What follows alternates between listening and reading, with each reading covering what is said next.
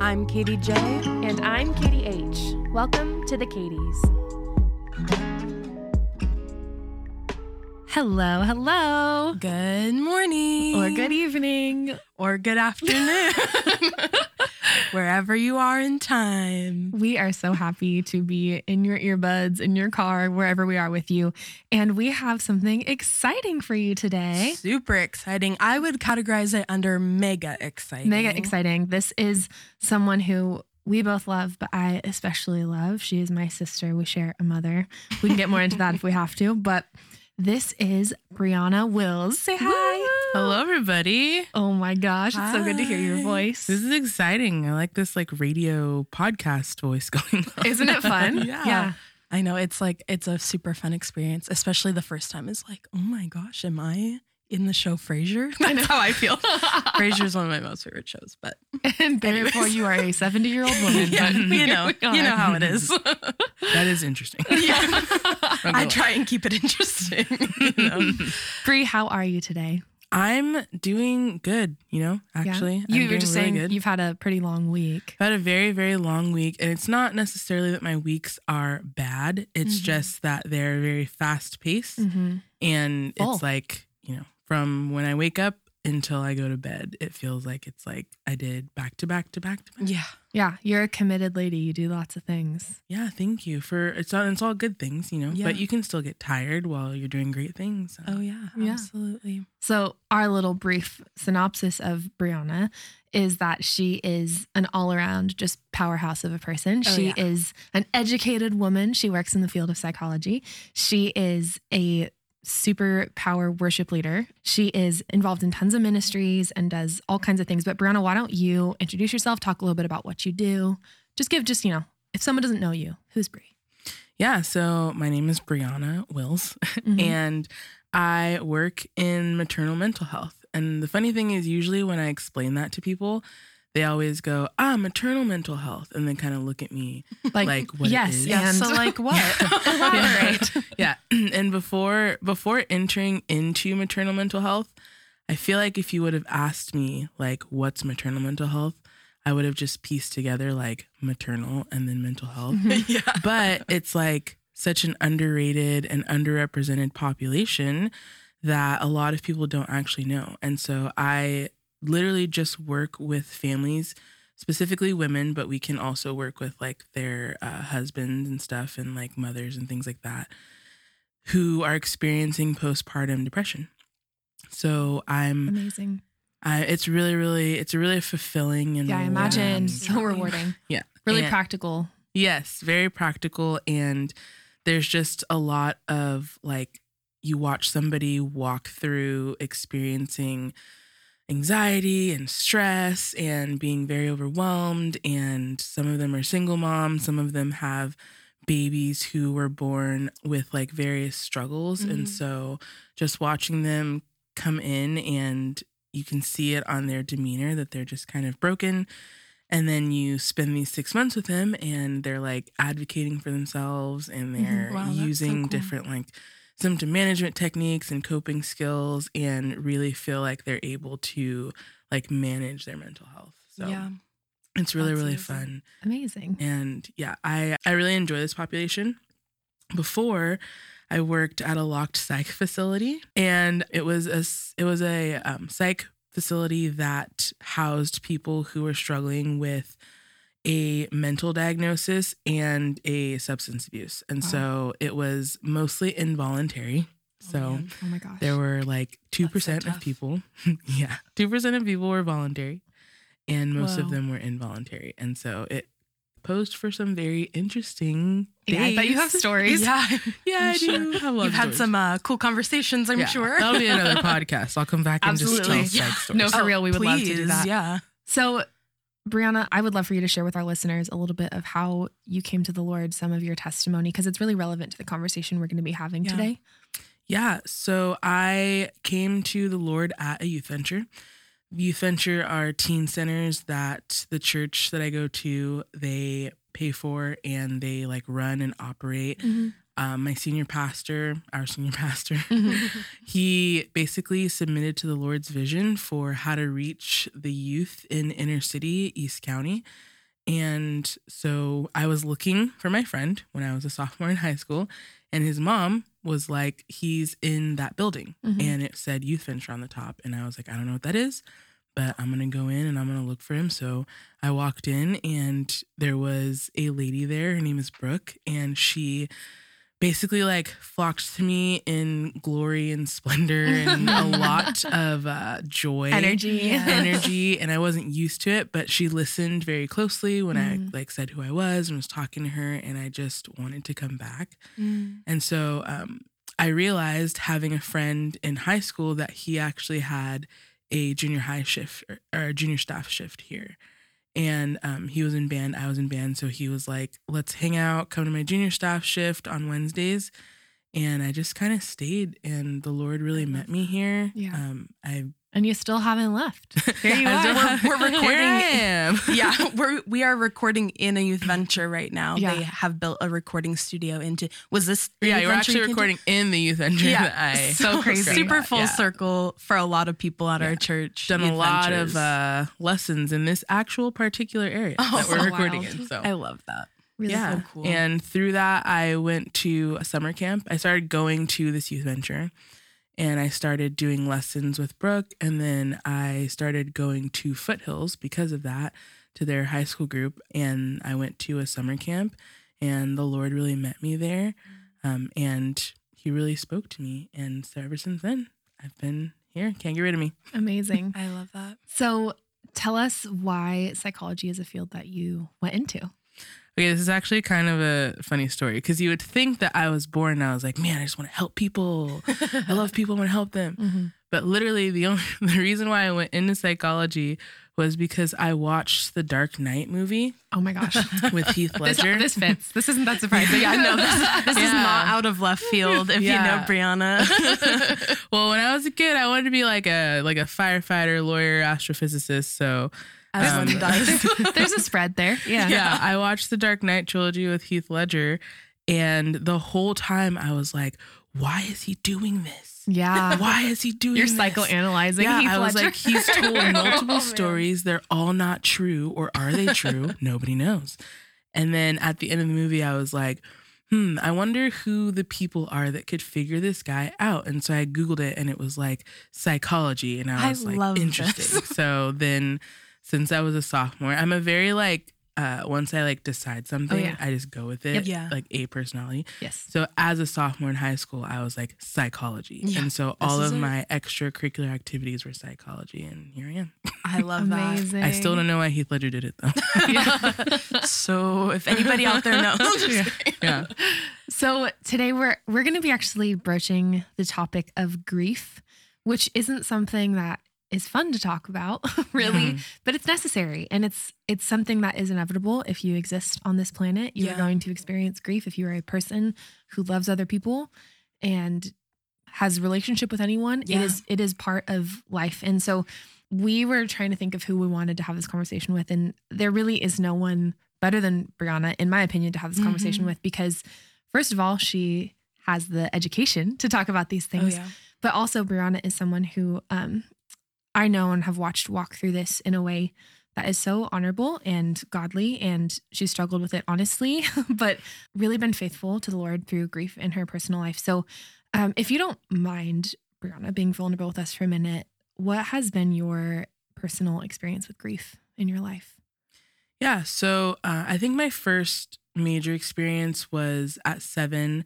My mom passed away from alcoholism.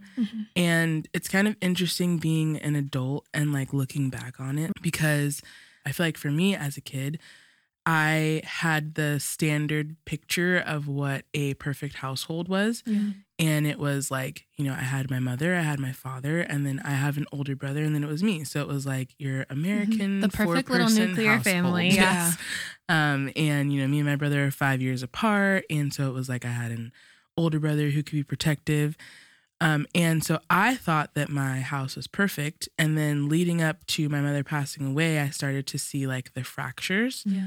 And as a 7-year-old, I do feel like you have like a an understanding of what it means to lose somebody, but you aren't really walking through like the higher cortex functioning processes of it's not possible. like, oh, this is grief, and like, what does this actually mean, and how is this going to affect my future? Right. So I just But it becomes really like foundational and developmental at that age, though. Mm-hmm. Yeah, like how you walk through that. And sometimes you actually don't see that until you're older, because like, you know, again, as like a 7-8-year-old, you're not thinking like, no, and it's like, all protective. Like you're just trying to survive it. Yeah, which is actually interesting. So, I remember at that time that we went to the hospital, and then after my mom passed away, this is how your brain works, guys. I have a distinct memory of how everything happened at the hospital.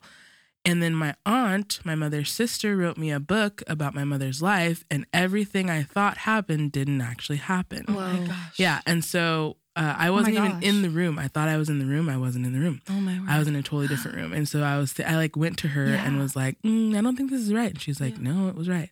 But I remember my dad sitting me down on his lap at the hospital, and he's just like, so your mother passed away, which means that she is not going to come home anymore. And I was just like, okay. And I actually can't remember from that moment. And my memory comes back at like the end of 3rd grade. Oh my God. So I actually, because it was in the beginning of 2nd grade. Yeah, so I actually don't remember, I don't remember 2nd grade, and I don't remember the first half of 3rd grade. But, you know, as I got older and as I got to like in 8th grade and then in high school, I did start experiencing symptoms of like unchecked grief, which was I was extremely angry, like very angry, like people walking slow in front of me on campus. I'd be like, don't rage. I hope this doesn't incriminate me, but like, you know, I'd be like, I want to like push you in the road, like walk faster. I also just like would look at other people's families and be like, I'd get just instantly bitter against them, because I'm like, wow, like you can have that and I can't. Yeah, you can have a mom and a dad and I can't. And a lot of things flowed down from my mom passing away, like with my dad kind of slipping into depression, and he was very sad and kind of just stopped really being a dad. And then my brother got really angry. So I would just see other people and be like, you're so lucky. Like, and then if they were mean to their parents, I would be like, you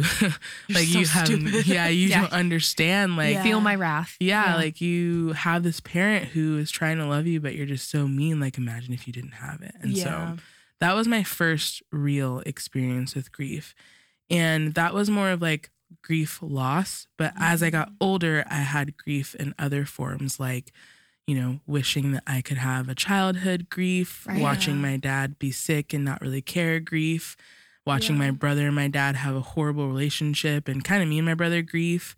And that turned into like self-hatred type grief. And it was interesting how grief was in many forms. Like, it doesn't just have to be like, I lost somebody. It could be, it's not just one thing. It like spirals into stuff. And then as I got older, I would take care of my dad. I took care of my dad a lot. By myself, because my brother moved to Texas, and that was grief, because I was like, why are you moving?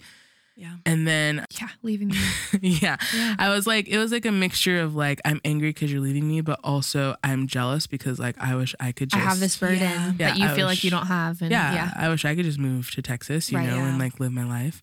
But as I got older, 2 months after I got married, my dad passed away. And that was like, it's interesting experiencing losing a parent when you are like a fully functioning, processing adult versus when you're a child. Young. There's a lot to that. Yeah, very young still, but it's just I realized that I processed the grief differently than I was when I was 7, and when it like ballooned into depression, anger, and anxiety, versus when I was in my early 20s and already a Christian, but still having to process what it means to like lose a parent, especially a parent that you're taking care of. So my journey with grief has really been like a winding, you know, like double helix type thing. But something that you've had to walk through and understand from different angles as life keeps changing and you keep growing and experiencing new things. And I'm sure it just, like grief does, right? Like you experience it fresh with new seasons of life or things that you wish that person could be there for. Like, it's just, it never goes away when we love somebody and we lose them. Right. It's not like a one and done, like I lost you and then that year was terrible. It's like, there's just stuff you have to lay at the feet of Jesus forever. I heard this comparison of like, grief is like a box with a ball in it. And when you first lose somebody, right, that ball like completely fills the box and it's like touching all sides of it and it's just huge. And the ball gets smaller over time, but it never goes away. And like you can always feel it inside of the box, right? And it gets manageable and smaller, but it's not like that hole can ever really be filled of losing people that we love. And especially something as foundational as like our parents and the people that establish our identity. And And there's no time constraint. I feel like something that I've had to tell people in counseling or even myself or like have had conversations with people like going through grief is you feel like it's like, you know, at what point in time when you get past somebody passing away or something traumatic happening to you that caused you grief, are you supposed to just be like, like, you know, that was in the past and like, you know, can I only have breakdowns in the first year? And then like once the first what do I allow myself? Like, okay, you're done. Once the first year is over, people are like, you're still breaking down. Like you're not over it. Well, and we can be really hard on ourselves, but it's also strange to have the expectations of other people. So the question that I think comes up in this conversation as believers is why do we have to deal with grief? Like, why is this something we have to walk through as people who have hope and who have Jesus and who have ultimate victory and all these things? Like, why is it still so hard? And I'm curious, before we get into this, like, Briana, was this as you were, you know, coming to the Lord a little bit older, was this ever something that you wrestled with of like, how can God be good and still have let these things happen to me? Or how can I still feel these things if, you know, I have the Holy Spirit? Or what was that process like for you? Yeah, as a child, it was the kind of typical ones that you see in the world, which is like, you know, if God is good, there's always that question, if God is good, then why X, Y, Z? So it was like, if God was good, then why do I like, you know, not get to have a mother? And if God is good, then like, why is like my dad sick? Like, why is this my life? As I got older, as I got older and became a Christian, it kind of steered away from like, you know, if God is good, then why? And it was just like that initial human flesh feeling and thought of something's been taken away from me. It's really painful. This is really hard. And then, you know, you ask why, like, why me? Why my life? What is this for? But there is also kind of like an understanding behind it because I know that like my life is not my own. And also I had kind of a grasp of, you know, bad things happen and our world is full of sin and like people get sick and people make decisions. And as a child, you kind of just never blame anything on it except like you never blame anybody else except for like external things, you know, like why God, whatever, like things like that. But then you have to think like these people made decisions. And as much as I wish my mother was alive, she also made a decision to consume alcohol. And we know, you know, from biology that eventually something like that starts to affect your system. And so there's consequences to those actions. And so as an adult, it's like, you know, I understand that my dad had decided not to necessarily take the best care of his health and let things slip that kind of spiraled and snowballed into bigger things. And his body was overcome by that because there's sickness in the world and the Lord calls us to be good stewards of our body. And he made a decision not to. And so that was something that I like processed. But I remember that like right after my dad passed away, I was still at the house and there were like people on their way, like my aunt and uncle were on their way and Christine and Mark were on their way. And I was sitting in my car and I just kept repeating like, this isn't my fault. It's not God's fault. It's not my fault. It's not God's fault. Like a mantra. And just kind of reminding myself that I can't blame all the bad things that happen and just say like, you know, God, like you intended that, like you wanted it to happen to me because like you're after me or something. I think you touched on something that stood out to me when thinking about this topic. And that's just that we live in a fallen world. Mm-hmm. We live in a world, post Adam and Eve's, sin. And with that comes so much that God never intended for us to experience. And I think anytime we experience something out of God's original design for us, it's displacing, right? Mm-hmm. And so that I feel that way about grief, about sin. We talked about failure a couple episodes ago. It's just like that pain in your heart that happens when you are experiencing something outside of God's perfect design. Mm-hmm. Just really quick, Revelation 21:4 says, "He will wipe every tear from their eye. There will be no more death or mourning or crying or pain, for the old order of things has passed away." And this is talking about God establishing the new earth. And this just shows that those are things of an earth affected by sin. And so I think it's easy, like you're saying, to feel like, why is God doing this to me? Or like, why is this happening in my life? Yeah. When he's in the active process of restoring and redeeming. And not only that, like it's a future hope, but exactly our hope now of seeing the goodness of God in the land of the living, right, is knowing that he is present and has made a way to walk with us through those things. Absolutely. There's so much hope in that. Mm-hmm. Yeah. Absolutely. And also, something that I really had to realize was at the end of the day, I just don't have the control. And I feel like there's this like super comfy with that, aren't we?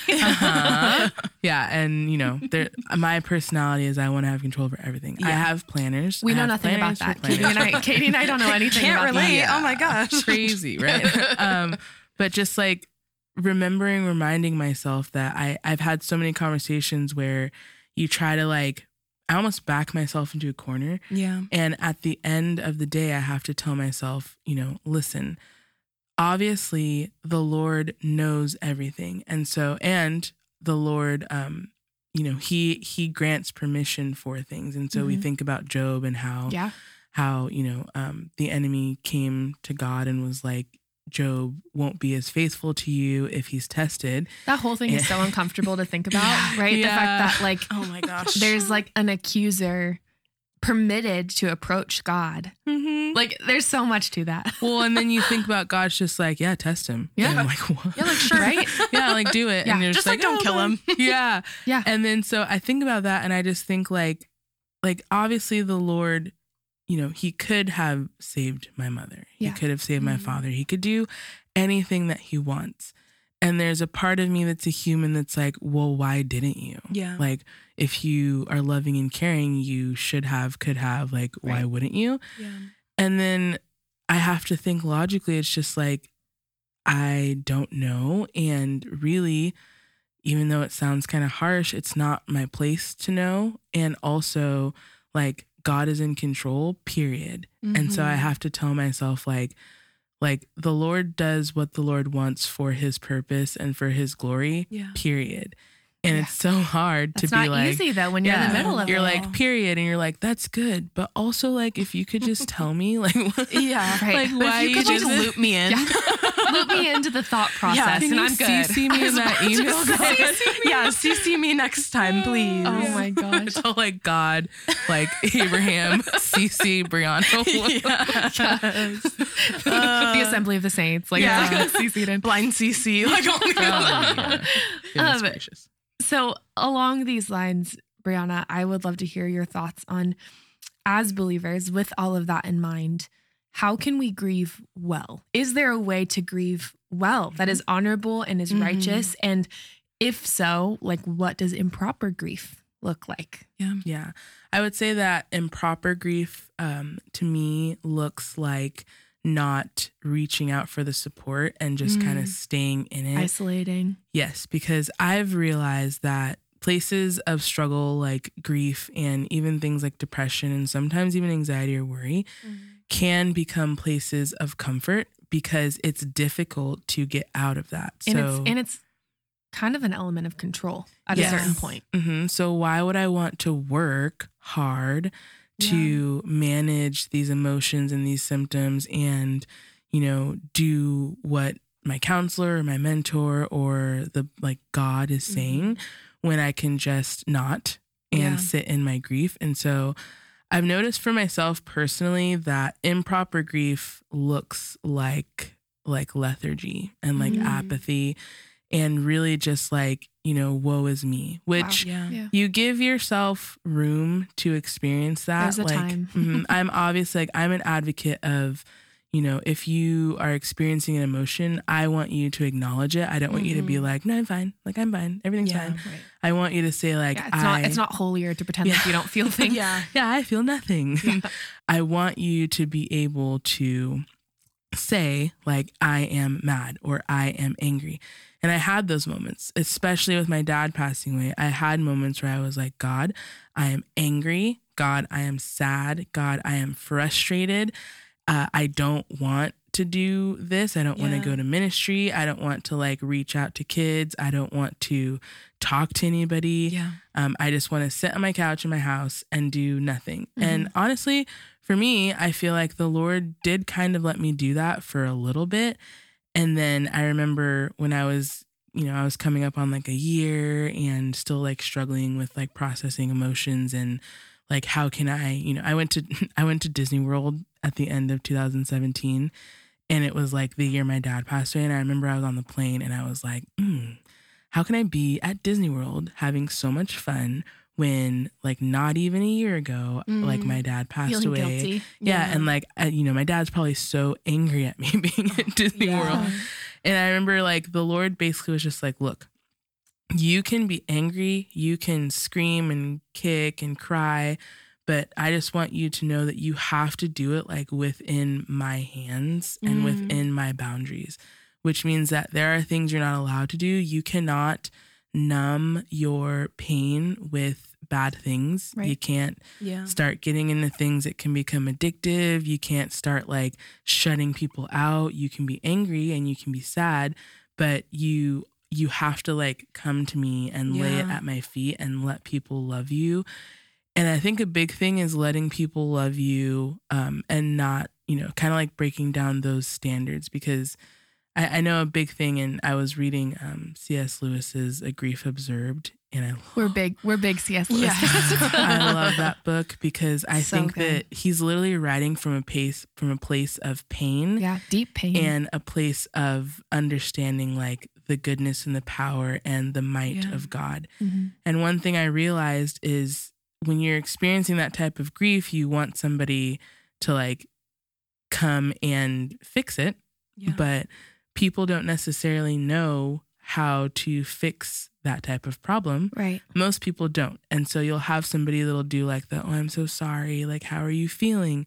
And I know a lot of people that's like trigger words. And I know we don't like the word trigger, but that's like trigger words. No, It's like you say that and they just think in their mind, like, how am I feeling? Like, what do you mean? What how do you am I think? Feeling? What do you think I'm feeling? And you can't fix it. How would and you like, feel? I don't want your breads and your muffins. And like, I want you to bring. I want your breads and your muffins. I want you to bring my people back, you know. Right. But really, you just have to let people love you the way they know how. And I feel like that's also a way to grieve well, is to understand, like, if you are in a place where you are grieving right now, and somebody is trying to love you the only way they know how, that will help your grief, and that adds to grieving well. You know, I love that you said that. Yeah.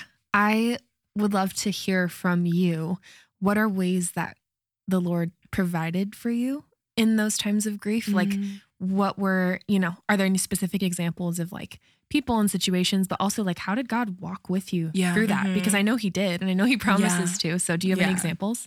Yeah. So even the day that my dad passed away, I remember that I was on the phone with my brother while the paramedics were there trying to like save his life. And I was talking to him, and then when I got off the phone with my brother, I immediately called my aunt and uncle, and they came. They live all the way in Otay, and they came. But my family is very like tight knit because we've had multiple people pass away. And my uncle that came is my mother's brother. And I also called my mentor / spiritual mother, Christine. That's the mother we share. That's the mother we share, Christine Bailey. And I remember I asked them like what they were doing. Well, I tried to. I was hysterical, but I asked them what they were doing, and they were at home group, and they just left. They were just like, we're on our way. Like no questions asked, like both of them, Mark and Christine. And they showed up and they just like hung out the whole time. And like when the coroner was coming, my aunt and Christine, who know each other because they have showed up at different points in my life together, they like went on a walk with me down the block while they like took my dad to the coroner's van and like took him away. Right. And I realized in that moment that like the Lord brings people in your life to share in hard times with you. And specifically out of all the people, I feel like I always mention Christine in like every aspect of my life because she really is like intertwined in my life. She's worth mentioning too. Yes. She's a pretty great lady. I really feel like we share similarities of loss because I can't necessarily remember the timeline, but I believe like I lost my mom when I was a kid, and then she lost her mother first. About 2 years before you lost your dad. And then she lost her dad the same year you lost your dad. So we've like lost parents like in procession. Right. And so sometimes our mentoring sessions were like her pouring into me and really supporting me and God speaking through her to help in my grief. And then sometimes our sessions were just both of us are just like, we don't know how we're going to do this. And like me just looking at her and she's just like, I don't know. Like, like girl, if you find out, tell me. Like we're in the same boat. But like the Lord bringing me people in my life to walk with me, like the church really helped in my grief. And also just him showing me that like, it's okay, but like, I've got you. Like I've had to, something that Christine and like even, you know, other people in my life that are like spiritual leaders have told me is you have to go back and look at all of the different times that like you thought you weren't gonna make it. And like the times the Lord brought you through, like he brought me through losing my mother. He brought me through like processing my childhood and not really having a childhood. When I thought that I wasn't gonna have anywhere to live, like he brought us a house. When I thought I wasn't gonna make it to college, like I made it to college. When I thought I wasn't gonna graduate, when I thought I wasn't gonna get over my high school relationship, and when I thought I wasn't gonna get married. And it's like, and then even married, like when I thought I wasn't gonna be able to like get a job that I want or like just have the life that I envisioned. And so with that being said, he was constantly reminding me that like every hard thing that you have, every like grief or trauma experience, like I will bring you through it. It's going to be painful. Right. I've heard of people's testimonies where like they're in the midst of a sin or they're one way and then the Lord is just like, bam. And then they're like totally different. That hasn't been my life. It's always been like, you know, I kind of feel like I'm like on the back of a chariot, like holding onto a rope, and God is like he's like controlling the chariot. Full speed. And I'm just like getting hit by like thorns and like animals and like leaves are in my mouth. And I'm like, yes. Oh my gosh. Even though that sounds what like, a picture.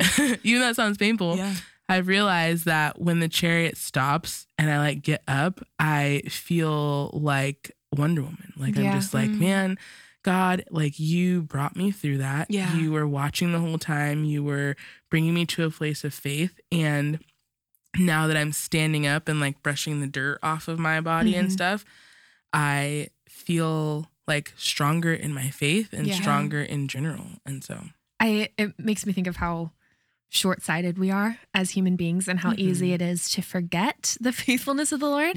Especially when you've had a long like relationship and a long walk with him. And it makes me think of the biblical principle of like building altars, you know, in places and commemorating and making a point and almost like a ceremony of remembering. Like a monument. To remembering the faithfulness of God. And, you know, we don't really do that anymore, but the idea of having people that are in your life that you've invited in that can remind you of those things and writing things down and making a practice of thanking the Lord and remembering and just reflecting on his goodness. Like maybe we don't do that enough. I think that one of the best things like I have done for myself when I have had the wherewithal to do it, is leaving myself a paper trail Yeah. of like these things, these times that God has been so good or so faithful, in times that really just there isn't anything good about them. Like I did a lot of writing right after my grandfather passed away, and I like the strength I can draw just from like reading the things I was writing at that time. I'm like, oh my gosh, like this was the hardest season of my life. And yet I was still fully walking in the favor of the Lord and walking in his blessing and experiencing his fullness in this time. So of course he's going to take care of me now. Like there's, you know, I just think it is so important to leave behind those little, you know, hey, remember that this isn't the end of the world. You know what I mean? Yeah. The next thing that I would love to talk to you as someone experienced, but also someone with expertise. How do we love someone who is grieving? I would say that you love them really how you know how, you know, like someone who is grieving is going to have a varying array of emotions, and you really have to be very patient with them because they might want to talk to you and they might want you to say something back. Like give them advice. They might want to talk to you and they might want you to say nothing. Just listen. They might not want to talk. They might just want you around, you know? And there's like a tendency for us, like as people who are nurturers and, you know, we're a room full of women. So especially with women, like we want to fix and we want to mend, we want to glue. And sometimes it's just like the response is like not necessary. Sometimes it's just, I'm feeling this way. It's really painful. I don't know what to do. And you're just like, that's really hard. You know? Like I can, like, you know, do you want me to pray with you? And like, I will still be praying for you. Like if you want to hang out, let me know.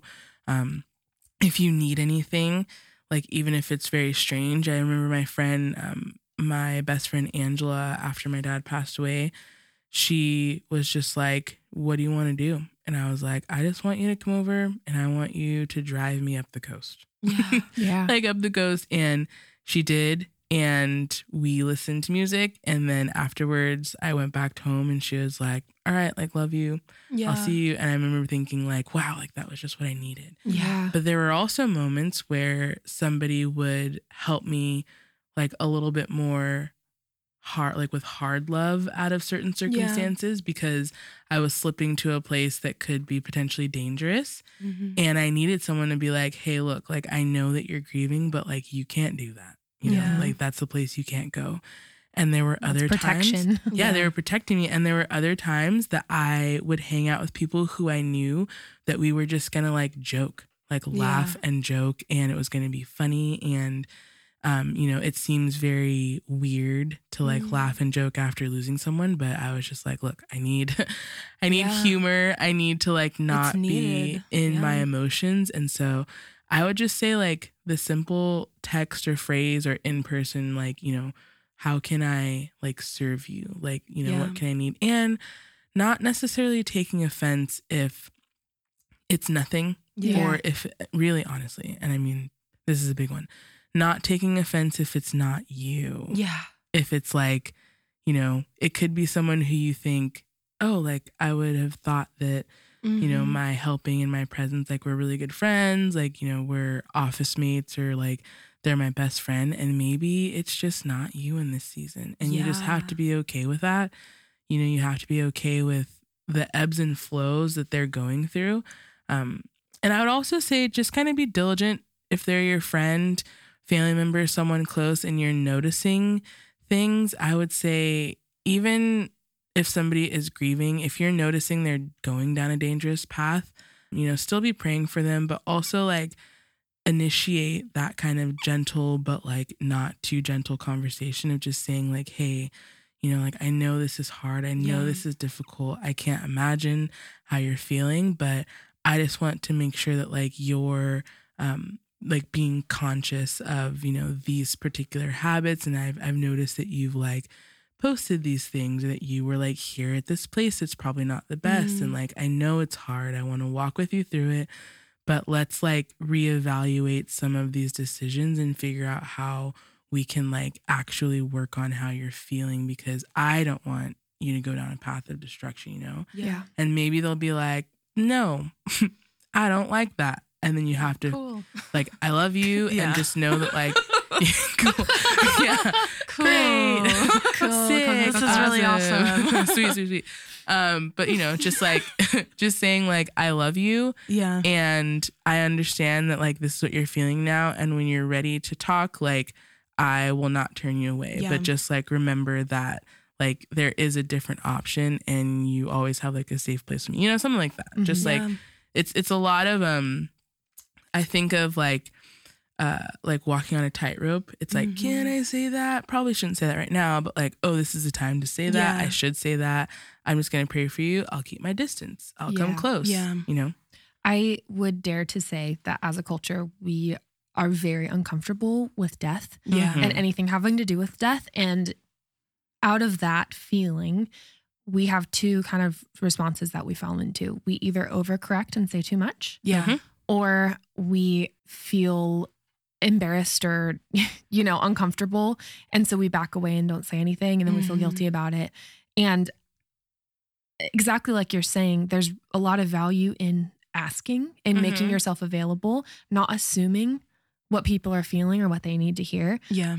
I mean, honestly, the times that I've been in grief, some of the like worst, most thoughtless things people have said to me have been from Christians that have just, they totally discount your emotions or whatever. And this isn't to tear down Christians, but it's a hard thing to do. Everyone's uncomfortable with it. We can acknowledge that. You don't have to know how to meet someone's needs and what they're feeling. You can just ask them. And exactly like you're saying, not be offended if you aren't the one they want it from. Yeah. Right? That was like the biggest thing for me of what you said. Giving people grace that are grieving, and also giving grace to people if you are grieving who just don't know what to do. And maybe instead of getting offended, giving practical, actionable steps, because I know also my personality, and I think probably yours too, is that it's easier to just say, oh no, I'm fine. Like, you're good. Thanks. But actually thinking about, okay, how can this person is trying to love me? What can I ask of them? Because sometimes it's uncomfortable to ask. Yeah. And I mean, also like people who have gone through situations that have caused them a lot of grief, like I really logically understand that this person might not actually fully comprehend what it means to like lose a parent or lose both parents. Like, you know, I have friends who have both parents, and I've seen like conversations with people where you'll say like, I understand. And then they'll kind of snap back with like, you don't understand, you know, like you'll never understand. How could you understand? Right. And I just also feel comparative grief, you know, I also feel just like there's empathetic and there's sympathy, you know, there's sympathetic, and sympathetic is being able to acknowledge somebody is going through something hard and provide compassion. And empathetic is when you feel like you can actually understand from lived experience what someone's going through. But I feel like, you know, you can understand without having gone through something like similar. You don't have to empathize to have like true compassion and sympathy. And everybody's gone through something, you know, we always talk about like my testimony is so bad and like my testimony is not that bad, but it's like everybody's gone through something, and some people process trauma differently. There's some people where losing a parent, it is devastating. It takes them out. There's some people where losing a parent is like, this is hard, but I'm able to like get through it and stuff like that. And you can still sympathize and kind of empathize with both of those scenarios, you know? But also, if, you know, my parent has died, don't tell me about how you lost your dog and it ruined your world. Yes, like there's a line to this of like, if you don't know what to say, it's actually better not to say anything than to try to like overcompensate and just fill noise, because we really are more comfortable being able to just talk than to provide nothing. But sometimes it's better to just provide nothing and hug and say you're so sorry and move on. Just sit with them and let them vent and let them process. Show up, be present, but you don't have to say a lot. Yeah, they'll say weird things. I've said a lot of weird things in grief, and the people around me were just like, have compassion. That's and interesting. That's really crazy. And I was like, isn't it? And then like ran back to my room and like then ran out and was like, this is crazy. Like, think about this. And they're like, yeah. And I'm like, all right. And we ran back. Yeah, it's that cool again. Right. But if you know, grief is such a fog. Like it just, you don't feel like yourself. You don't know how to like be what people need from you. You just are, you're in a fog and it's confusing. And to have people that are willing to just sit in that with you and let you be as weird as you need to be. And it's the most comforting thing in the world.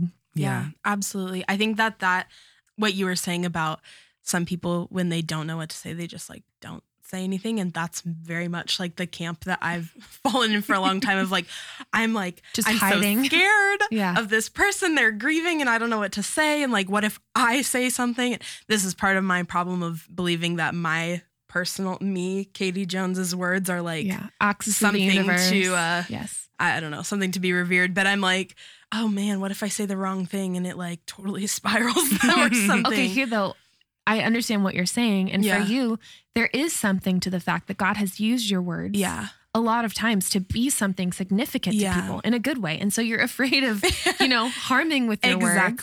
But at the same time, you know, if you are being humble and submitted to the Lord and you are checking your tongue, right? And like walking in the Spirit in those interactions, you're not going to permanently damage someone. Right. And that's been something I'm permanently damaging. Like Katie said nothing to me and I've remembered it for the last 25 years. So scarred.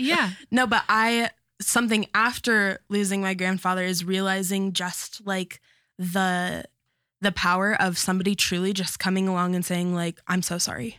Yeah. Like that is enough. Oh my gosh. I know. I remember all the, you know, different situations like this I've had in my life. The people that have shown up to funerals, the people that have reached out or sent flowers or things like that. It's, you do not ever forget those things. You do not forget who shows up. You really don't. Even if you feel like this is the best I could do and it feels insignificant, I dropped off my breads and my muffins for this person, right? But I dropped off those things. Like, even though you're grieving and you're like on another planet, you do not forget the people who showed up and met a need for you or even who just took the time out of their day to show up to a funeral. That's like kind of a tangent, but like you really shouldn't be too busy to go to funerals. I remember every single person that called after my dad passed away. Like all of them, everybody that texted. And you see them after the fact and you just have so much love for them. Like it's really like, you kind of need to get over your discomfort and put yourself out there to be what people need. Right. And that's the lesson learned is it's so truly not about you in these situations.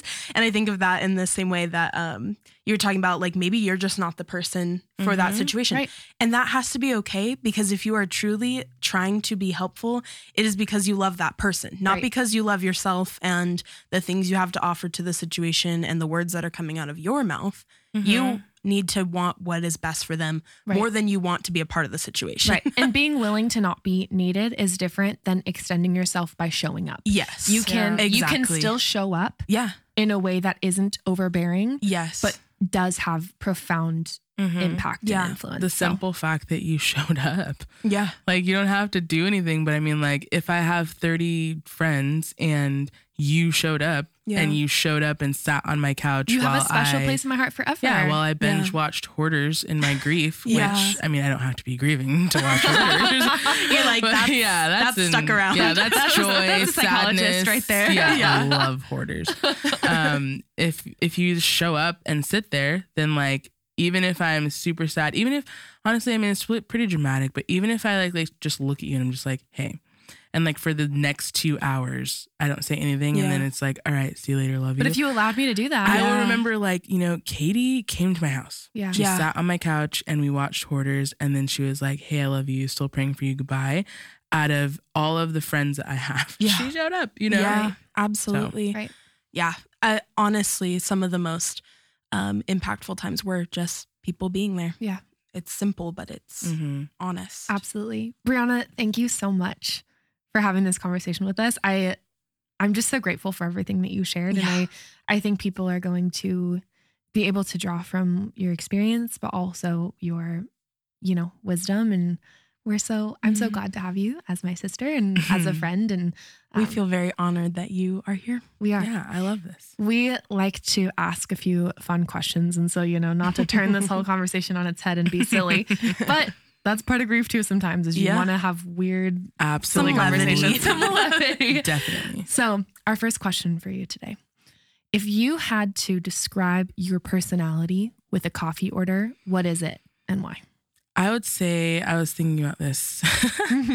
I would say that it's kind of similar to my actual order, honestly. Love and that. it's an iced chai, but I would say I'm going to add shots in it. Nice. Dirty chai. With oat milk. Because, With oat milk, yep. Yes, because a chai is like sweet, but then when you add the shots in it, it becomes like a little bit more balanced, and oat milk's just like an outlier. I feel like oat milk is like with a standard of people that like sustainably farm and like shop at farmers obscure markets. Interests. Yeah, they like use like I do have utensils that I use so I don't have to use as much plastic. Yes, I love that for and the like environment. We love balance. Yeah, like taking my cup Both places and. so that I could like get it refilled so I don't have to use their plastic. Yes. And I never thought I'd be that person. But A sustainable queen. Yeah, but there's the oat milk. Sustainable queen, and then there's also that chai. And it's oat milk, not almond, because you actually really are sustainable and you're not wasting water. So with agriculture. There you go. And oat milk's just superior. So Yeah, it's pretty dang good. Our second question, which is my personal favorite, is you've committed a heinous crime. You are on death row. And our most favorite and so talented chef, to be named in the future. Gender neutral always. He or she, as Katie likes to say, Equality. is locked up in their kitchen, ready to make anything you want. Yeah, this might be a hostage situation. We don't know. It's a really good It is chef. a hostage situation, but that's why I'm on death row. yes, yeah, exactly. But you still benefit. Great. But here's the thing: the anger and the fear that they're feeling, it gets channeled into amazing food. It fuels the flavor. It fuels it. Yeah. Yeah. So this is going to be the best meal of your life. Exactly. Yes. So, what's the request? All right. So I'm actually just gonna like deconstruct what he said. I'm gonna take that chef. Yes. I'm going to kick them out of the kitchen. I'm going to replace them with my aunts. Yes. Immediately. Honestly, that's number one. Yep. I'd be like, get my aunts in here. I know they're sad to see me go. Yeah, but like their grief would fuel this beautiful cooking. Exactly. Yeah, but they're like, you can't go without my ribs. Yeah. So Oh like, my God. One last act of So then I service. would get my aunts in the kitchen and I would request that And it's a full cookout. I would request that my aunt Lorraine would make her hot sauce. She makes the best barbecue hot sauce I have ever had in my life, to the point where you find things to eat to put it on. Yeah. So like we used to like just it is the main literally event. eggs, rice, like potatoes. You're like, I've got lettuce in the fridge. Like, lettuce, whatever we need, salad. just sop So it up. I A would vessel have- for hot sauce. Yes. I would have her make her hot sauce, and then I would also have her make her ribs. Oh, man. And then I would have her, this is a big order, but I'd have her make her crab boil because I love crab boil. There's no limit. This is our last meal. You can eat as much as you Love want. crab boil. So I'd Yum. have that with her ribs. And then surprisingly, I would also be like, let me top it off with a burrito bowl from Chipotle, because I can't go out of the world without giving Chipotle like some attention on my One last last, minutes, like- you know? It's only right. Yeah, Chipotle, if you're Right. listening, sponsor us, but also like, please make me an ambassador. Yes, you want Briana, Yeah. I promise. Yes, You do. Yeah. So Well, that's thank my you so order. much for the thought and the effort Yes. that you put into that. I answer. appreciate that. Yeah, I you appreciate matched our that. weirdness. Oh, yeah. Of course, of with course. your commitment. It's not that I like don't think about these questions daily. You know? You're like, oh man, I'm on death row. But thank you so much again for coming on. We Love are you so gonna, much. Yes. Yeah. Thank you for having me. I love you guys. This is great. Of course. You have to Hopefully come we back. do it again. Yeah. Yes. But to close us out, I wanted to share that we have a couple of ways for you guys to connect with us. One is through Instagram at The Katie's Podcast, and another one is through our email address, which is thekatiespodcast@gmail.com. We want to hear from you. Yeah, and as always, we have our Patreon up and running. There's all kinds of different benefits you can get from the different tiers. We have some guests coming up that you'll be able to ask us questions to ask them, and you will definitely want to do that. So you can find that at the link in this episode notes. Absolutely. And yeah, that's it for today. So we love you guys. We will talk to you soon. Yes. Bye.